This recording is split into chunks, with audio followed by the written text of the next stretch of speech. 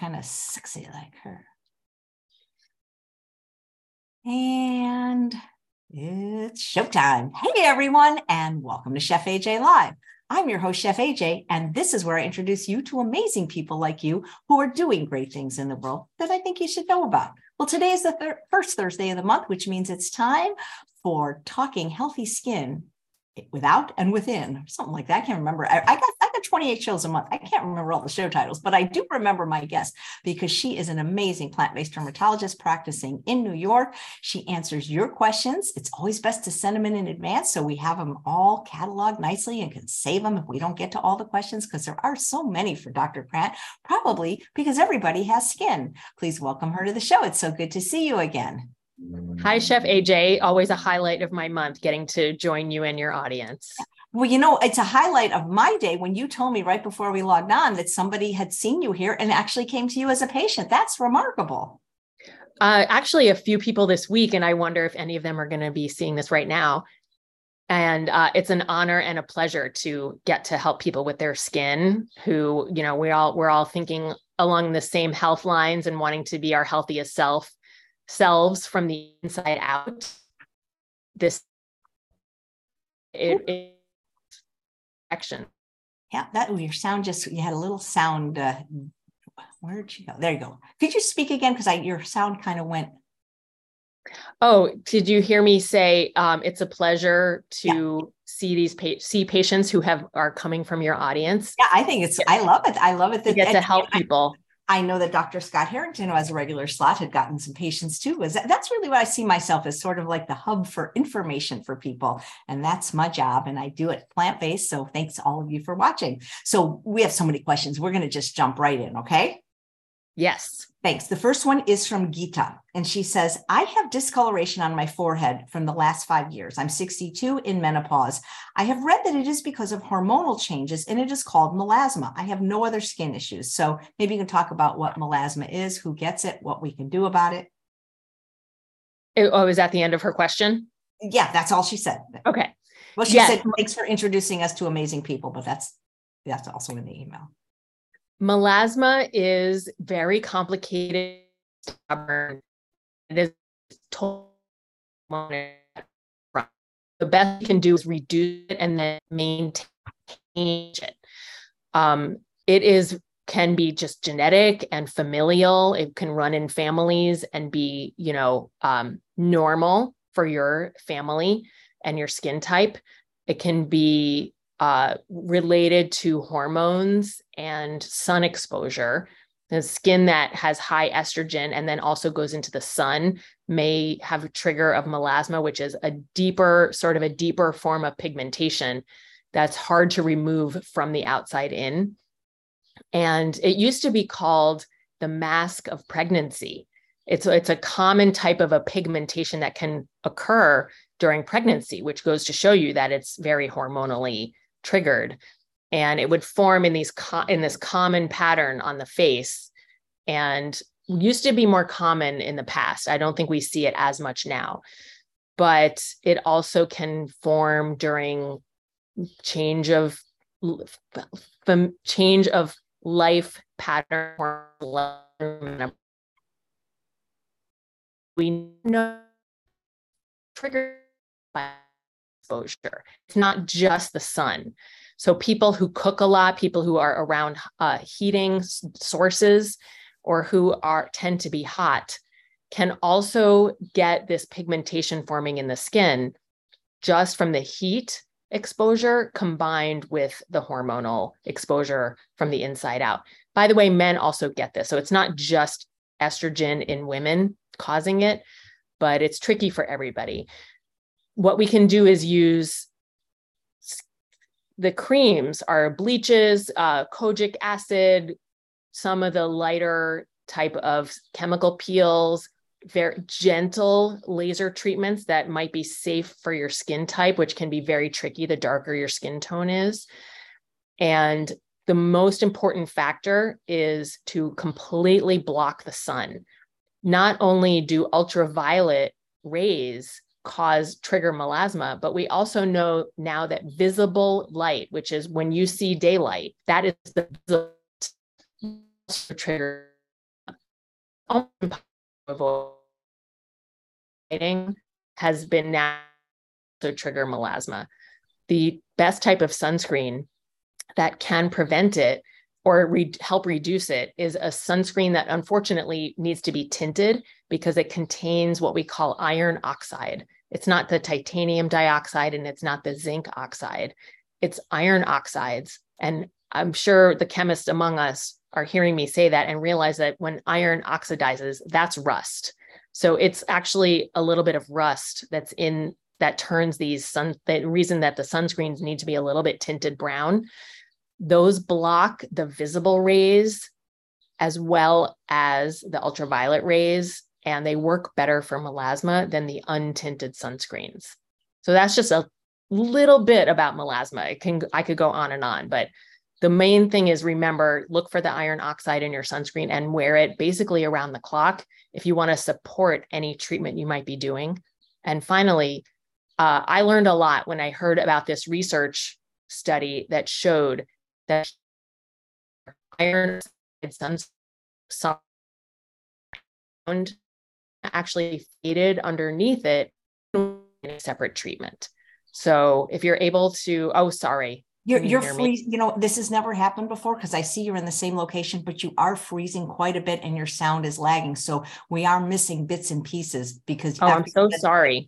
I don't know what to do at this point because if we log out, we'd have to start over. I don't know if how's the internet been on your end or anything. I am not aware of any problems on my end. All right. Well, I'll continue to pray to the technology gods, but you said something that sounded really important about the research you read about either iron or iron oxide or something like that. I thought you were saying. I learned a lot when I learned about a study that showed that just wearing the iron oxide sunscreen alone for every single day, even through the summer, helped melasma fade on its own, even without doing additional treatments. So I think that that's how important that sunscreen is for melasma. Yeah. So I understand you with melasma, if somebody was never exposed to the sun or the parts of the body that have never been exposed to the sun won't get it. Is that true? I wouldn't say it's 100%, but that's a big factor. I also, said that heat alone can be a factor, and your own skin blood flow, it turns out, from underneath your skin, producing the heat and the warmth in your skin may also be a factor. So I can't say if you never are exposed to the sun, you'll get zero melasma, but it would greatly reduce it. Great. Thank you. Okay. Well, here's the age-old, pun intended, question from Susan. How can I get rid of bags under my eyes? Bags, we use the term bags under the eyes to mean a few different things, colloquially and in conversationally. Bags that stick outward under the eyes are usually a natural anatomical fat pad that we all have. And as we get older, especially this can run in families, those tend to get loose and to fall forward. That can be fixed surgical procedures. Also called the hollows under the eyes bags, and those can be improved with filler that can take up the space and lift the skin away from the structures underneath. And some physicians also do treatment with lasers to help to even out the coloration or to tighten the skin a little bit. So those are really your best bet. Creams don't do very much, but you may try a cream with some green tea or some retinol and see if that will help too. What did our ancestors do? They didn't have any mirrors or anything in this Stone Age, so they probably didn't notice a lot of these things. I would say they didn't even think of it or care. It's definitely a modern cultural phenomenon that we're this aware. Yeah. Okay. Thank you. All right. Here's a question from, is their name? Diana.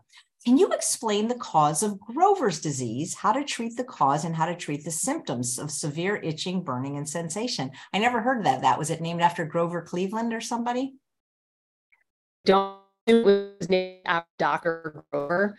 And I'm sorry for Susan that we don't exactly know the cause of Grover's disease, which is a very common skin condition, especially in women, especially of middle age and older, and it's a very itchy, bumpy rash that starts to form in the chest and the lower rib cage area, the upper abdomen. It can form all around the trunk, and we don't know what triggers it. Lately, I actually had a patient who feels that she got better taking a treatment for cold sores, an antiviral pill. So that's just one anecdotal story.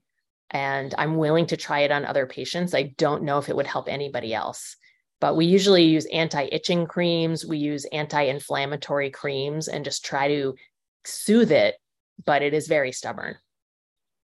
Oh, okay. Well, thank you. This is from Marsha about having very dry skin. What's the best way to find relief for very dry skin? I live in a dry climate and that makes it worse, but I've always had dry skin. When I ask a doctor about it, they say to put lotion on. It doesn't really help. There's so many lotions, so which one? I've gotten tests for thyroid functioning. Everything is normal. I'm a 63-year-old female that isn't getting better with age. My skin is so dry. I'd love to find the magic thing that works to heal my skin.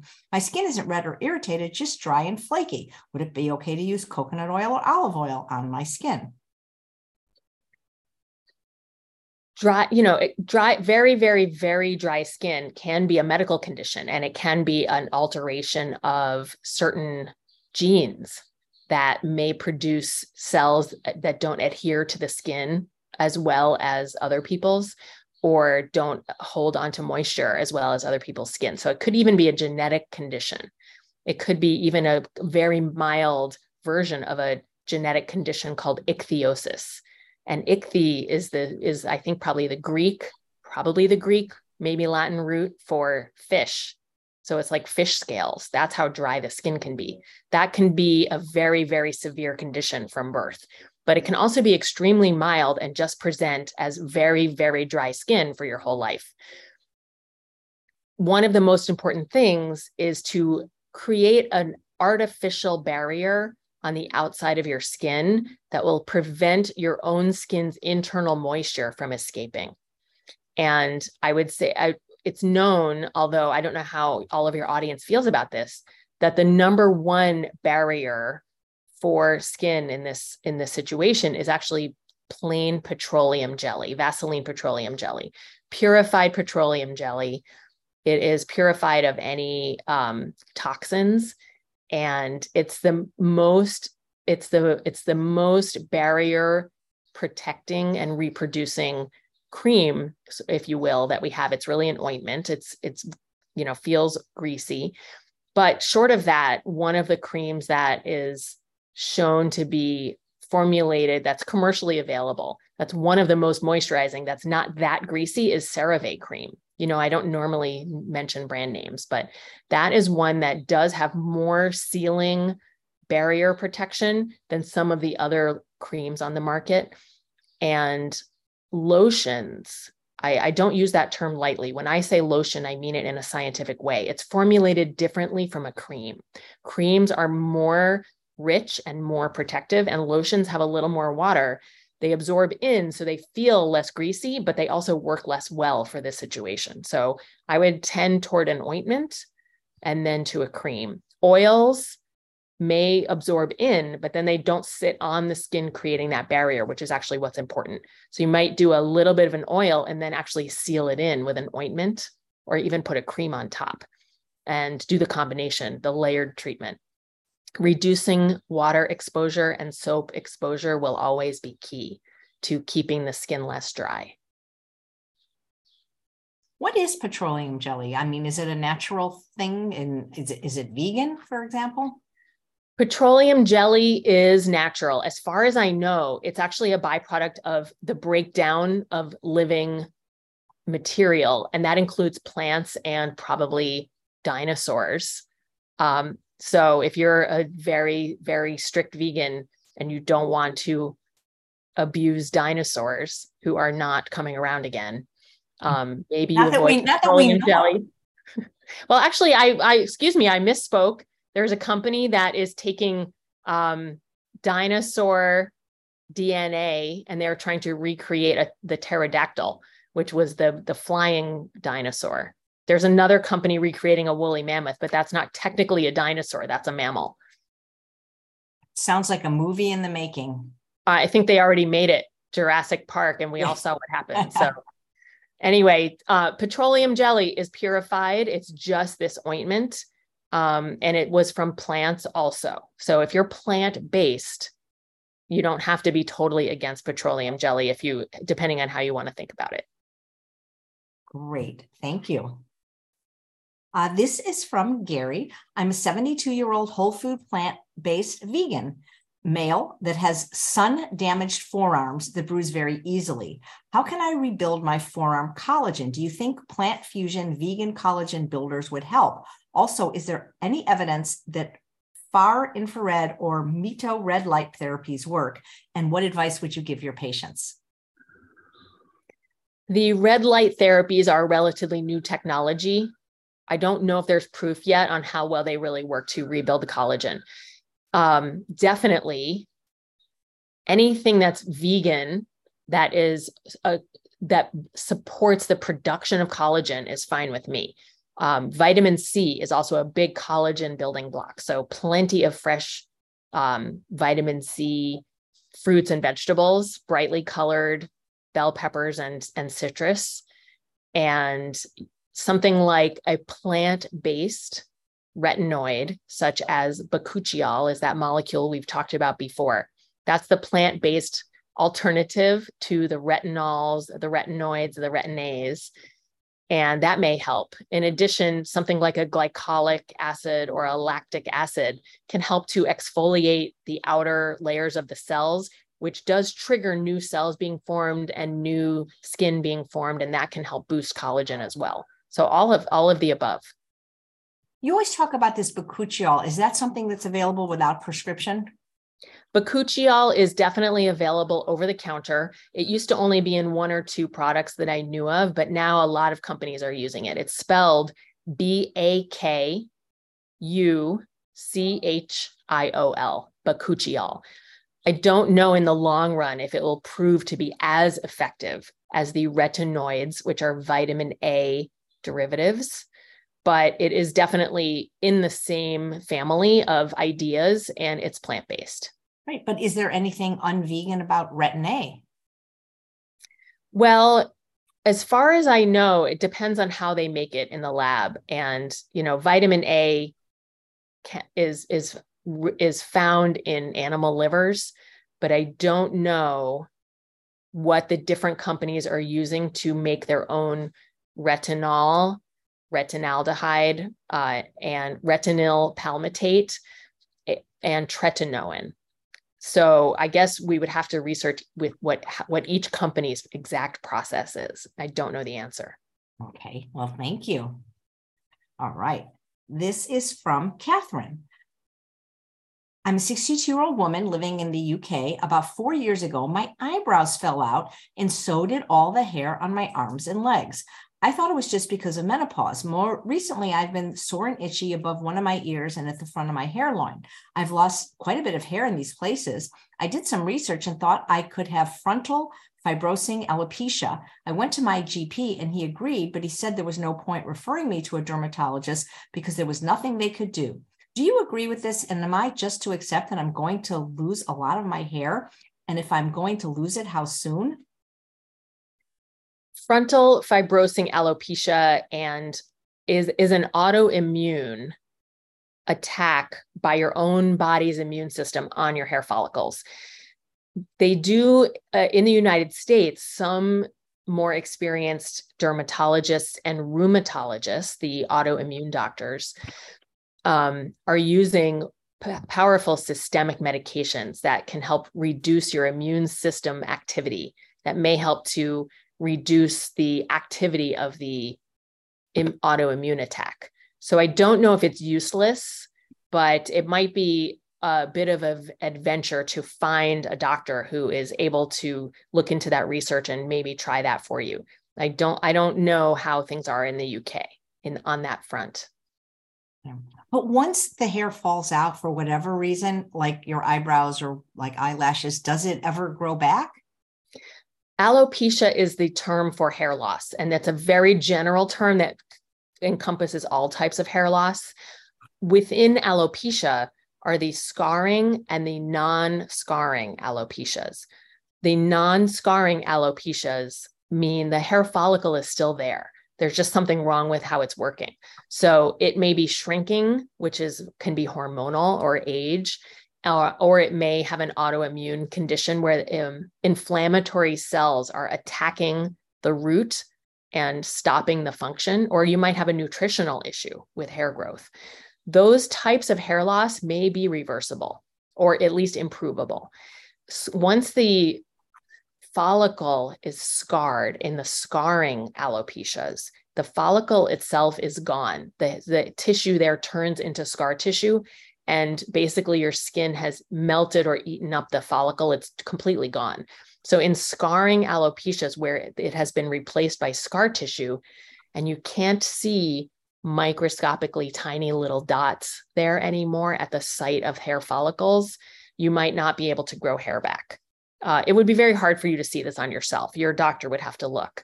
But if you can still see little dots where the follicles should be, you might have the non-scarring type, and there could potentially be some hope. Great. Thank you. There's some conversations in the chat about, is Vaseline safe everywhere, like on the lips and in the nose? Okay, great question. I'm so glad you asked. Vaseline is safe on the lips.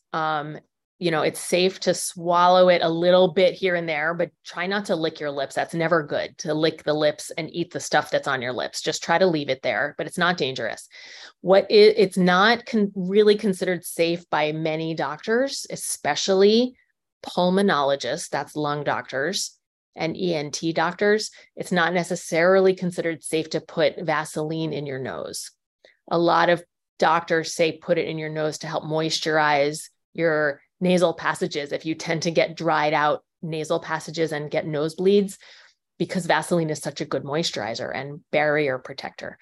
But if the Vaseline melts in your nose and we breathe it in, or it leaks backwards into the lungs, we can actually get granulomas and infections and inflammation in the lungs, because the Vaseline is not, our bodies cannot break it down. It's like, how would we know if we had this? And how would we know if it was actually caused by the Vaseline? If you've been putting Vaseline in your nose for a long time and you start to have issues with breathing or a medical issue, you would eventually find out. Otherwise, I'm not really sure there would be a way to know there's a problem. So if you're already doing it, I would suggest asking your doctor if they're comfortable with it, and maybe stopping or asking them if there's an alternative. One thing that I know is safe is saline, which is just salt water. Saline nasal sprays, the ones that are made for being nasal spray, are sterile. They're medical. Like Neil MD, that company makes one. Right. There are a few on the market. Don't try to make your own salt water at home out of tap water and put it in your nose, because if there are any microorganisms in it, that's also dangerous. But if you get a medical grade saline spray to moisturize your nasal passages, that's definitely safe. Right. Well, my ENT doctor up here said it was safe, but I know I've heard Dr. Greger say it isn't. So who do you listen to, huh? On the saline or on the Vaseline? On the Vaseline. Yeah. Yeah. That's why I'm saying it's not every doctor has the same ideas about it. Some are completely fine with it and some are more nervous about it. So I can't say there's a consensus. Right. Thank you. So, Sharon, I know you have a question in the chat, and the reason I didn't ask it is because I have a very, very similar one that was already pre-submitted. The reason we prefer you to pre-submit questions, especially when they're popular doctors, is because what you guys may not understand is, even though you're watching this show somewhere, either on one of the many platforms of Facebook and the private groups that I host, YouTube, Twitter, I'm multi-streaming. And so while you may see a couple of words on your chat, mine goes like a ticker tape. So when you submit questions in the chat, they disappear for me within minutes. I can't save them. But when you submit them through my website, chefaj.com, I archive them. And then, we're going all the way back to October for Dr. Lyle. So that is the reason to submit them in advance. And then if you don't watch, our team emails you and says your question was answered. So thanks for understanding about pre-submitting. chefaj.com. We send out one email a week announcing the lineup, and then you just write back who the question's for. And very important, if it's anonymous, say it in the first sentence, because I can't tell you how many times I read the whole thing and they go, don't say my name. You got to help me out that way. So here's one from Dixie that is similar to what Sharon posted. What do you do for healing if you've been told by a dermatologist that you have sun-damaged skin on your face? And Sharon in the chat said, what is the best way to lighten age spots, sun damage on the legs, laser treatment? So it's a very similar question, prescription lightening cream, etc. So just maybe you could talk about sun damage wherever it occurs. Well, I will say first and foremost, there are two types of sun damage, at least, but the two that cause discolorations fall into the two that I want to talk about are sun damage that is potentially dangerous, that could be pre-cancerous and could eventually turn into skin cancer, and sun damage that is not dangerous and will never turn into anything bad and is is a cosmetic issue, but not a medical issue. So part of one of those questions, I don't know which one, was about healing the face from sun damage. And that might be, how do we improve the red, rough, flaky, or possibly tender or painful sun damage that is potentially pre-cancerous? We can do that with lasers. We can do that with freezing those spots with liquid nitrogen. And that is truly a form of I tell my patients I'm giving them medical frostbite. I'm intentionally giving them little spots of frostbite, trying to kill the damaged cells so they will die, fall off, and that your skin will recognize there's a wound there and it will heal with fresh and healthy skin. So that's pretty easy because I do it for you. You go home and 2 months later, we check to make sure that the precancerous cells are gone. A third option is there's a cream. There are a few creams that we can use. One of them is actually a chemotherapy medicine that we use internally by IV for internal cancers, but it comes in a cream. It's very, very effective for killing the precancerous cells on the outside of our skin. We apply the cream for several days to a few weeks, depending on your doctor's preferred instructions. There's another cream that works with your own immune system. It introduces the damaged DNA to your immune system and tells your immune system, this is foreign, help me get rid of it. And your immune system will rev up and fight off those precancerous cells. So those are a few different ways to get rid of precancerous sun damage. The benefit of treating them is often when those are healed, and the question was about healing, when those do heal, the skin looks better. So we improve the redness, we improve the dry flakiness, and we get back to a better color and texture of skin. Discoloration that's brown, it's a little bit trickier in a way to get rid of because the brown pigment issues are stubborn. We need a combination of constant sunscreen, even that tinted sunscreen I mentioned before with the iron oxide ingredient. We need potentially some laser treatments, although some lasers may make some of those spots darker. We may want to do chemical peels. We may want to do different types of skin products, including those retinoids or the bakuchiol, kojic acid, azelaic acid. Those are some gentle, safer brightening agents. They work very, very slowly, but over many months, they do help to fade the creation of pigment by our pigment cells. And I don't know if I forgot to mention anything else, but I can always come back around. That question will come back around, so I'll say more later. Yeah, laser treatments, are those effective? Yeah, as I mentioned, they can be effective if it's the right laser and you have the right skin tone for it to be safe. Lasers can help remove individual brown spots or rejuvenate the skin overall, which helps to get rid of the brown while improving the collagen quality and rejuvenating in general, helping to fight fine lines. Lasers range from just tackling the surface color all the way to a extremely deep rejuvenation that risks scarring and infection, but if handled well and carefully between you and your doctor, can really be quite a dramatic rejuvenation.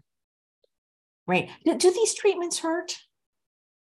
Some of the lasers really don't hurt. You don't need any numbing. Some of them touch you with a cold piece of glass, so that coolness keeps your skin cool. Some of them blow a little shot of cold air or have a cold fan blasting you while you're getting the treatment. But for many of them, we do numb, in our office at least, with a numbing cream on the face for between 30 minutes and an hour. Some of the more aggressive laser treatments, more assertive laser treatments, actually do require some sedation by IV medication. So there's a whole range there too. Yeah. Back to the nose, people are saying, Karen was saying the saline in the nose, but if it gets raw just on the inside right there, like, is there something to put on? Like, I guess at the opening, the entrance to the nose. If the entrance to the nose is raw from friction, like you've had a cold and you're just blowing your nose a lot, it is safe to put Vaseline around the outside edges of the nostrils. That's for sure.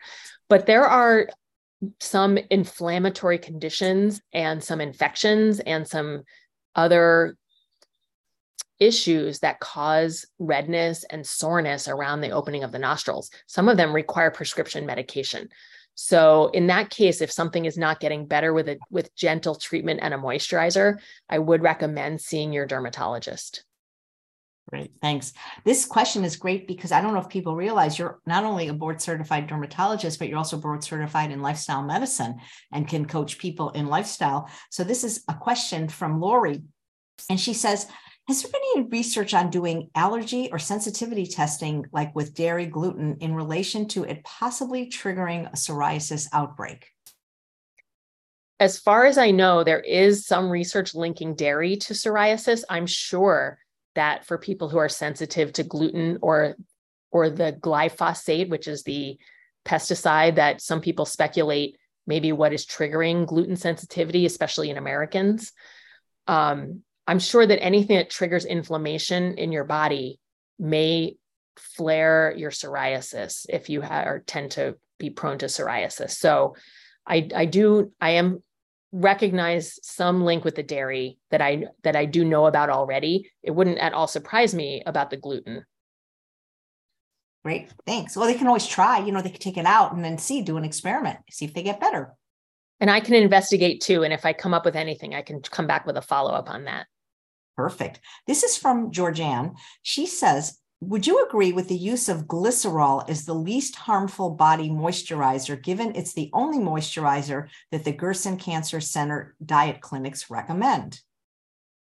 That's a great and very specific question that I don't know the answer to. I would have to investigate that one too. Great.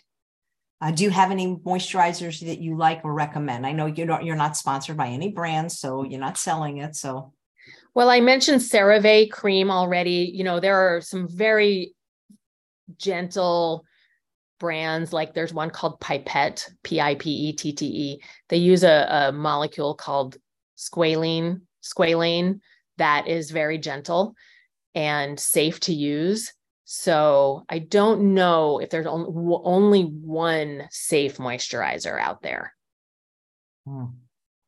Great. Thank you. This is from Narelle. How important is it to apply sunscreen 20 minutes before exposure to the sun? I'm a regular beach goer and see so many people putting sunscreen on themselves and their children when they arrive. Does it really take some time to absorb before you're protected? And she's watching all the way from Australia. Thank you. Oh my goodness. Well, Australia is a country that knows a lot about sunscreen. They have a program for a few decades now called Slip, Slop, Slap, which has really greatly reduced melanoma in Australia. And that is something like slip on the sun protective clothing, slap on sunscreen, and slop on sunscreen and slap on a hat. And that just shows you that sun protection is multifactorial. It's true that sunscreen, other than the fact that if it's white and it's on your skin, it's the white opaque cream is physically blocking the sun, it does take those 15 or 20 minutes for the chemicals in the sunscreen to change the structure of the protection in your skin.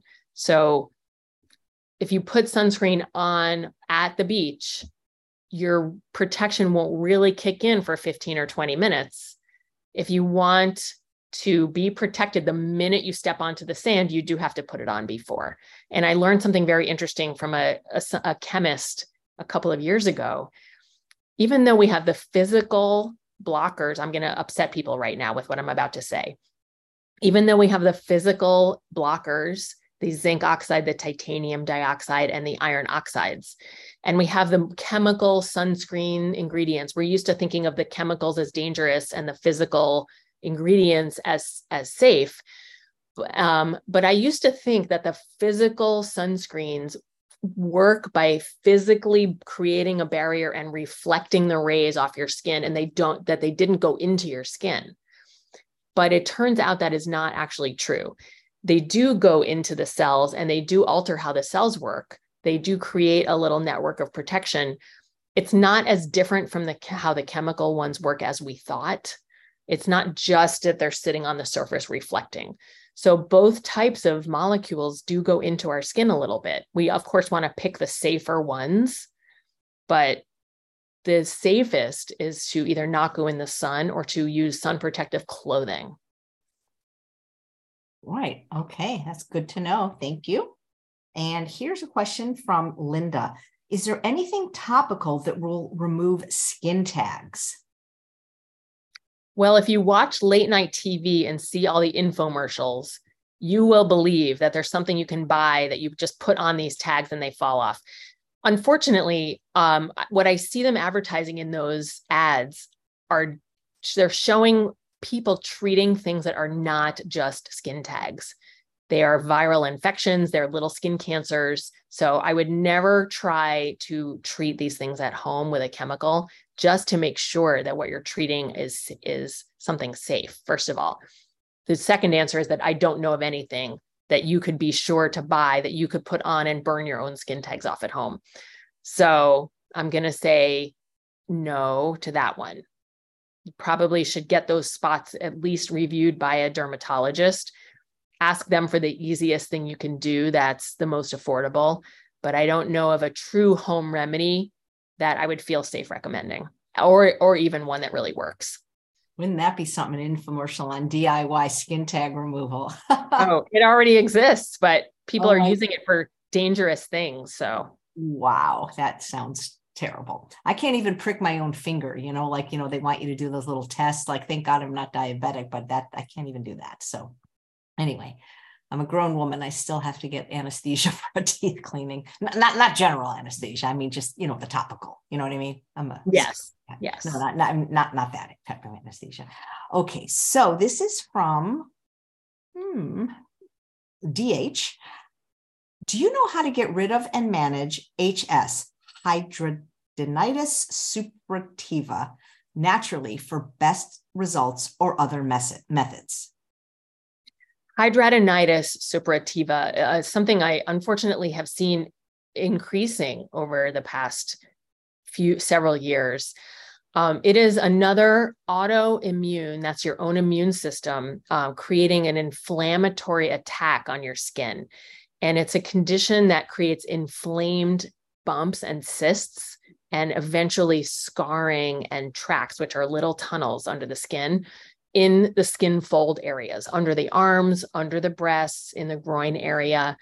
And it can really be awful, debilitating, painful, embarrassing and uncomfortable. So it's really a terrible condition. It's again, autoimmune. It's very immune system related. So luckily we do have some ability to help ourselves a little bit. We know that things that flare, for example, psoriasis, are also things that may trigger hidradenitis. That is smoking. That is what they call obesity. Carrying a lot of extra weight can make things worse. Not only because it increases the pressure in the skin fold areas, but also because that tissue is inflammatory. So it just creates a higher tendency to have an inflammatory cycle happening in your body. And we also know that research shows that dairy in the diet and yeast, and especially brewer's yeast, which is the yeast that they use for beer, brewer's yeast and dairy, and I think a little bit of baker's yeast, which is the yeast used for bread, are shown in research to flare and increase hidradenitis suppurativa. So coming from my lifestyle medicine hat, and along with my dermatology hat, I would say that anyone with hidradenitis, if you're able to try to eat in a very clean, whole food, fruit and vegetable, and whole grain way, reduce risen bread, reduce breads, reduce alcohol, reduce smoking, reduce dairy to zero, and try to reduce the inflammation that's happening from within, it might help reduce the inflammatory cycle of all of the lesions and start to heal them a little bit. You may also need medication, and sometimes you need a little bit of surgery. But I think if you're also helping things from within, you have a much better shot at getting to a place where you're more comfortable and maybe stopping the constant flaring. Great. Thank you. Never heard of that condition, nor have I heard of this one, or this maybe it's a medication. I'm not sure. This is from Marie. Can you explain what Profhilo does, and what can I do about pigmented skin on the knees and the elbows? That may be a device procedure, but I actually am not familiar with it. So I can't help with that one. I'm sorry. Okay, that's okay. Let's see, here we go. This is from Michelle. I was told I have actinic keratosis on the bridge of my nose, and the dermatologist wanted to freeze it. I was not sure what other options are available and what is the best method or what else can be done. If nothing is done, what can it lead to? Well, luckily, if she's listening, I did answer a little bit about that earlier. Actinic keratosis is the precancerous changes that can happen, especially common on the face, also very common on the back of the hands or the arms. Actinic keratosis, actinic means from the sun, and keratosis is like a change in the keratinocyte, which is the surface cell of the skin. Seborrheic keratosis is a different type of a keratosis that's harmless and benign. But actinic keratosis is potentially precancerous. We think of it as precancerous, although there was some research a few years ago trying to track how likely it is that these actinic keratoses will ever turn into skin cancer. So I don't know if we know that 100% of them will, but they are on that path. And actinic keratosis is something that we should try to treat and get rid of. I did mention earlier that freezing with the liquid nitrogen, that's the doctor giving controlled medical frostbite. It's the easiest because it kills the cells for you. You don't have to do anything at home. The goal is to kill the cells. They have to be killed and removed. So freezing them is one way. It damages the cells. They will blister maybe a little bit. They get a little red and swollen. They feel injured, and your skin says, these cells are injured, let's get rid of them. And it dries them up, peels them off, and you get new skin underneath. We sometimes will physically scrape off those cells, but that's really no better. Then for that, you get numbing, probably with a needle. The doctor would physically scrape the cells off, and you definitely would get more of a scar with that treatment. And then the other option are those creams. The creams you do yourself, you have to do them at home over several weeks on and off. And either way, no matter what, with all of these treatments, you should follow up with your dermatologist, because we want to make sure those bad cells are gone. If they're not gone after the first treatment, we may try to treat another way or treat again. If they're not gone after the second attempt, we may biopsy them or do a more aggressive type of removal to make sure you don't have cells sitting on your face that lead to cancer, because then you get surgery potentially get surgery, and you may have an even bigger scar. We want to get rid of them before you get to that step. Mm-hmm. You know, this is interesting. Gina in the chat said, maybe it's my imagination, but some of my skin tags fell off when I changed my diet. Well, Gina, it's interesting you say that, because since I've been studying lifestyle medicine, I've actually come to the conclusion and come to the theory, which I'm still observing and testing, that I believe that skin tags and even those benign keratosis, the seborrheic keratosis I just mentioned, may sometimes be triggered by increased growth hormone in the skin. That's coming from the inside, and increased growth hormone can be triggered by F, which is like growth factor triggers growth. So it's probably triggering the growth of skin tags and these benign keratoses. Am I freezing at all? Yeah, you did for a minute, but you came back. So yeah. Okay. The insulin-like growth factor is maybe, this is my theory, I think that there is some evidence gathering about this, insulin-like growth factor triggering growth of benign things that we don't want in our skin, the keratoses, the benign keratoses, the skin tags. And insulin-like growth factor increases when we have increased insulin and increased blood sugar running around. It's that sort of pre-diabetic or diabetic state of our bodies. So when we change the diet to become more plant-based, we reduce our blood sugar spikes, we reduce our insulin levels and our insulin spikes, and that insulin-like growth factor is also reduced in the amount it's running around our body. And I think it does reduce the pressure on people a lot. So, oh, I hate when her sound cuts out. Come on, sound. Uh-oh. Is it back? Yeah, it's just, you know, when we're next time, just make sure you have like the most recent Zoom and the most recent Google, you know, updates. I do. I'm all updated. Maybe I'm sorry. maybe it's just a glitch in New York today. Don't worry about it, but thank you.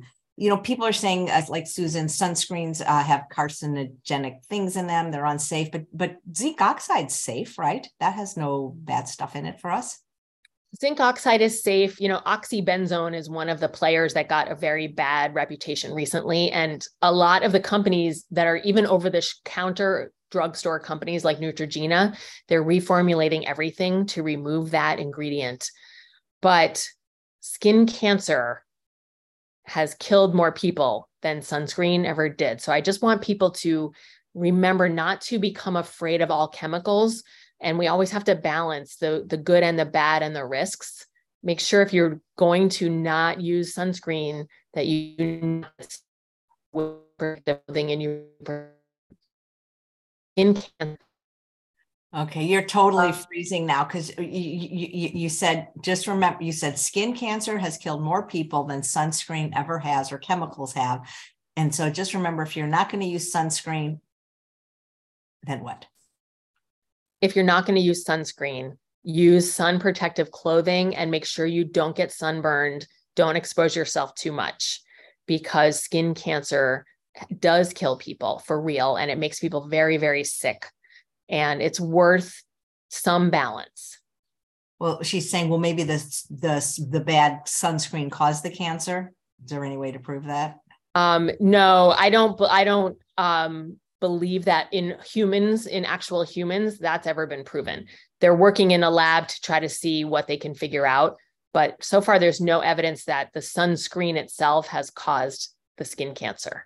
Perfect. Thank you. This is from Dana. She says, hi, Dr. Krant. I'm 67 and had a facelift 9 years ago. At this time, I do not have loose skin, but I have loss of volume in my temples and under my cheekbones. Do you think Sculptra would be a good choice to build back my collagen? Could it overbuild collagen in an area? Do you think it's a natural look? Thanks for all your advice. I hope I don't cut out again. I apologize if I do. I don't think... We don't know what Sculptra is, by the way, or at least I don't. Yes. know. Oh, I will explain. Sculptra is a type of a molecule called polylactic acid that is injected superficially into the skin to try to trigger the formation of new collagen. And it's different from what we think of as fillers because it doesn't go under the skin and get put in there to create a shape. It just gets injected all over the area to try to build new collagen in the skin layer itself.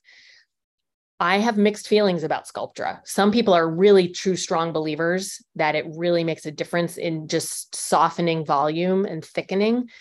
But I don't know if I believe yet that it has long-term benefits that are noticeable to regular people. In terms of the temples, I think combination would be necessary. I don't think the Sculptra would be able to create enough volume to fix the hollowing of the temples, which is, something that we notice more and more right up in this area. Usually that may need a filler underneath that's a little deeper that can fill out the volume of the whole area. Great. Thank you. And there was a little freezing, but hopefully they got that. Here's an interesting question I don't think you've answered so far on the show from Elaine. Is it true that once you stop Retin-A, all the effects will diminish? Well, I always say with every treatment that I do, lasers and everything else, that these things help to turn the clock back or to slow the clock down, but the clock keeps ticking. So for sure, while you're using Retin-A, it's helping to keep your skin healthier and younger. But when you stop using it, of course, your skin will continue to age. So it's not that your skin will catch up as though you never used it, but if you're using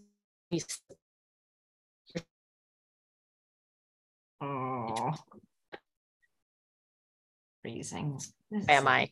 It's frustrating. I don't know how to fix it, but if you said it's not like the skin it'll catch up, It's not that it will catch up. It won't catch up as though you had never used it. Right. Like it won't be like one day you look 40 and then they stop and the next day you look 80.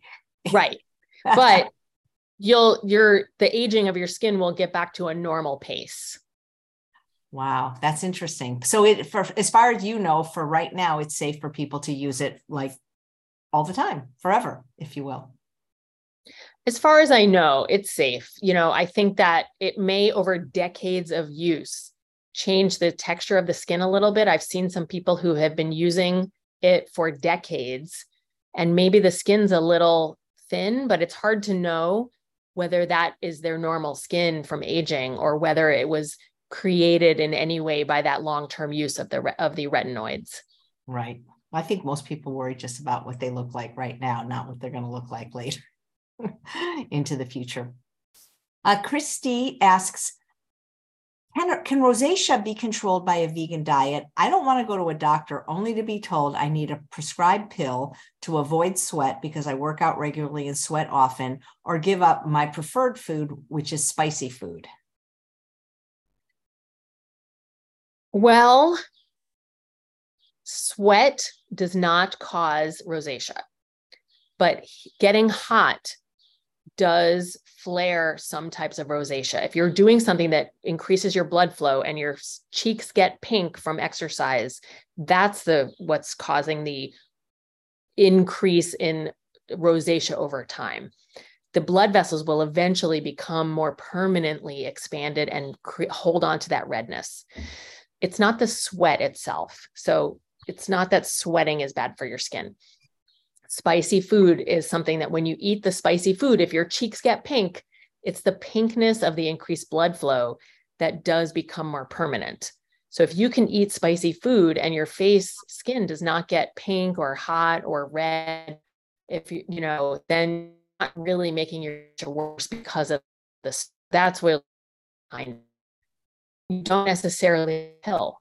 First of all, there are creams that are very helpful in rosacea that are prescription. So you don't have to get a pill from a doctor. You could get a cream, but there are lifestyle changes that can help some rosacea. And some of that is not only a vegan diet, but a whole food, unprocessed, as your amazing book is titled, Chef AJ, unprocessed diet. So that's anti-inflammatory. It's very high fiber, which helps reduce the inflammation in your gut and balance your microbiome. And when your microbiome in your gut is healthy and balanced and anti-inflammatory, it does actually reduce the tendency to rosacea. Rosacea is also triggered, now we know, by something called SIBO, which is small intestine bacterial overgrowth. That's an imbalance in unhealthy bacteria in the small intestine. That really does may need medication fix, may be addressable by, should be help. You probably should see the eye doctor. But if you really have true SIBO, that can trigger rosacea. So you might be able to improve rosacea with diet. It's possible. Great. Thank you. It always seems to cut out at the most pivotal moment when it does cut out, that's kind of funny. Oh no, did it happen again? It's been happening a lot, but I don't think there's anything you could do, because even if you repeat it, it could cut out again. And I apologize, guys. This doesn't normally happen. Benito asks, is Head and Shoulders okay to use for seborrheic dermatitis, or is there something else you'd recommend? I am very comfortable with, over-the-counter products. I'm not somebody that avoids all commercial products. So Head and Shoulders has zinc pyrithione, which is one of the tried and true reliable medications for seborrheic dermatitis, which is the medical term for dandruff. Remember that it's zinc. We're actually just talking about zinc, and it's just a way to get zinc into your scalp. So you can also eat more zinc in your diet with eating more nuts and seeds, and see if that will help too. Terrific. All right. Got so many questions. And by the way, somebody wrote a really nasty comment in my YouTube that I was looking down.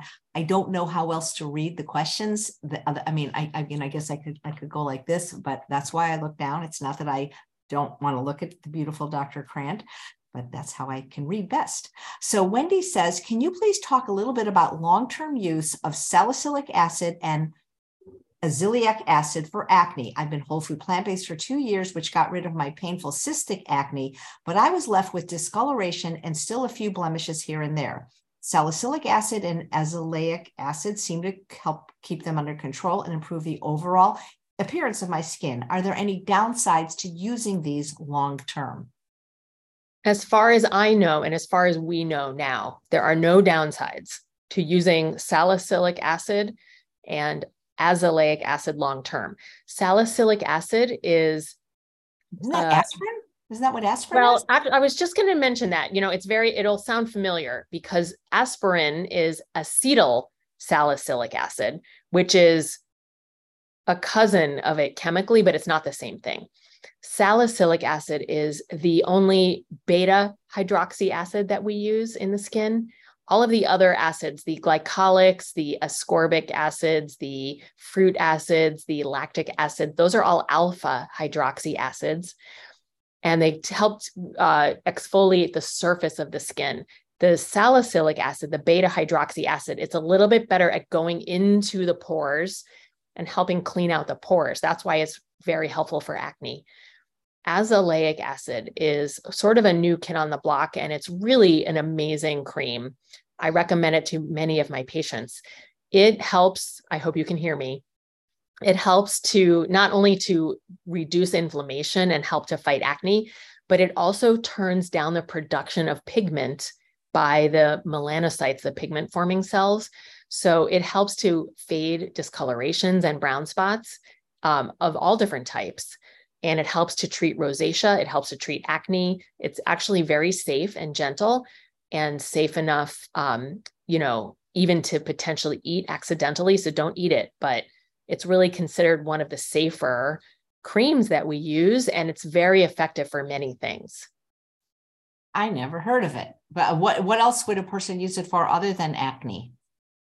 We could use it for helping with melasma, which we mentioned before. We could use it for sun damage, discoloration, or actually one of the things that people who have a history of a very superficial type of a melanoma, which is a skin cancer that is very dangerous.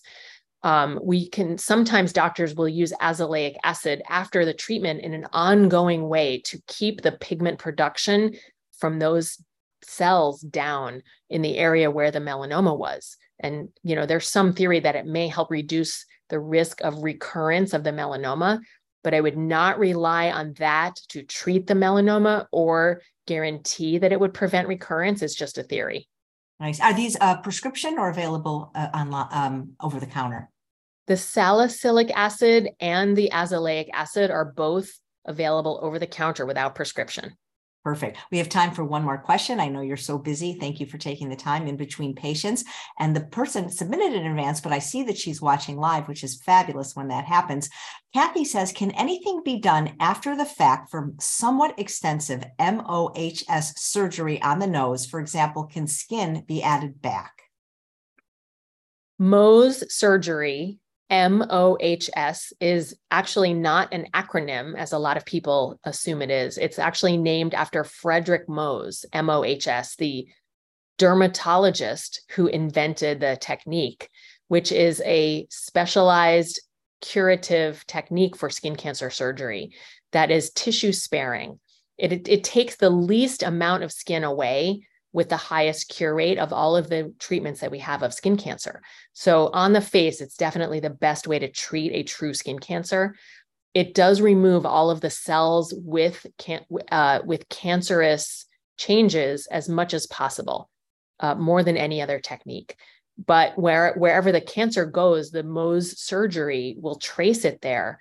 The Mohs surgeon, who is a dermatologist, specially trained in Mohs, like I actually am, a fellowship trained Mohs surgeon, another hat you probably didn't know that I wear. I don't do Mohs right now, but I did a fellowship and I did Mohs for many years.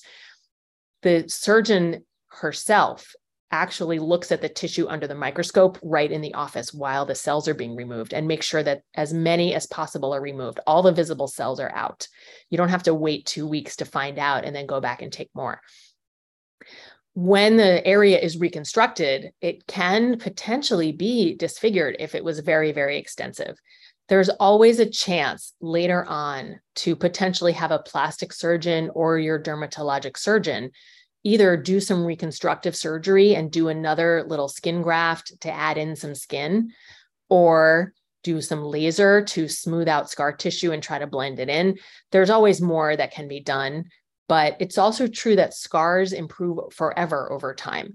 In 6 months, in 1 year, in 2 years, the scar tissue will be continually changing and remodeling and improving. So don't give up, keep at it. Ask your surgeon or different surgeons if there's anything they think they can do. But do remember that any procedure also has its own risks. So only go to board certified people in the specialties that they're supposed to be in, and go to somebody with a lot of experience. Good advice for anything. Go to somebody with a lot of experience. Well, thank you, Dr. Krant. You're a plethora of information and knowledge, and I appreciate your time. And I look forward to having you back next month because there was a lot of questions that we still have to get to. Well, thank you, Chef AJ. And hopefully next time, no tech issues. Apologies to everybody. Yeah, maybe just listen to a few minutes so you can kind of hear what it is. And, maybe it's just today. Well, so. I was getting some, your internet is unstable notices today that I've never gotten before. So something might be going on in the neighborhood. Good. Better you than me. No, just kidding. So thanks so much, Dr. Krant. Thanks all of you for watching another episode of Chef AJ Live. Please come back tomorrow for Nikki Davis, MD. She's going to be making some oil-free dips and chips. Plant-based, of course. Take care, everyone. Bye-bye.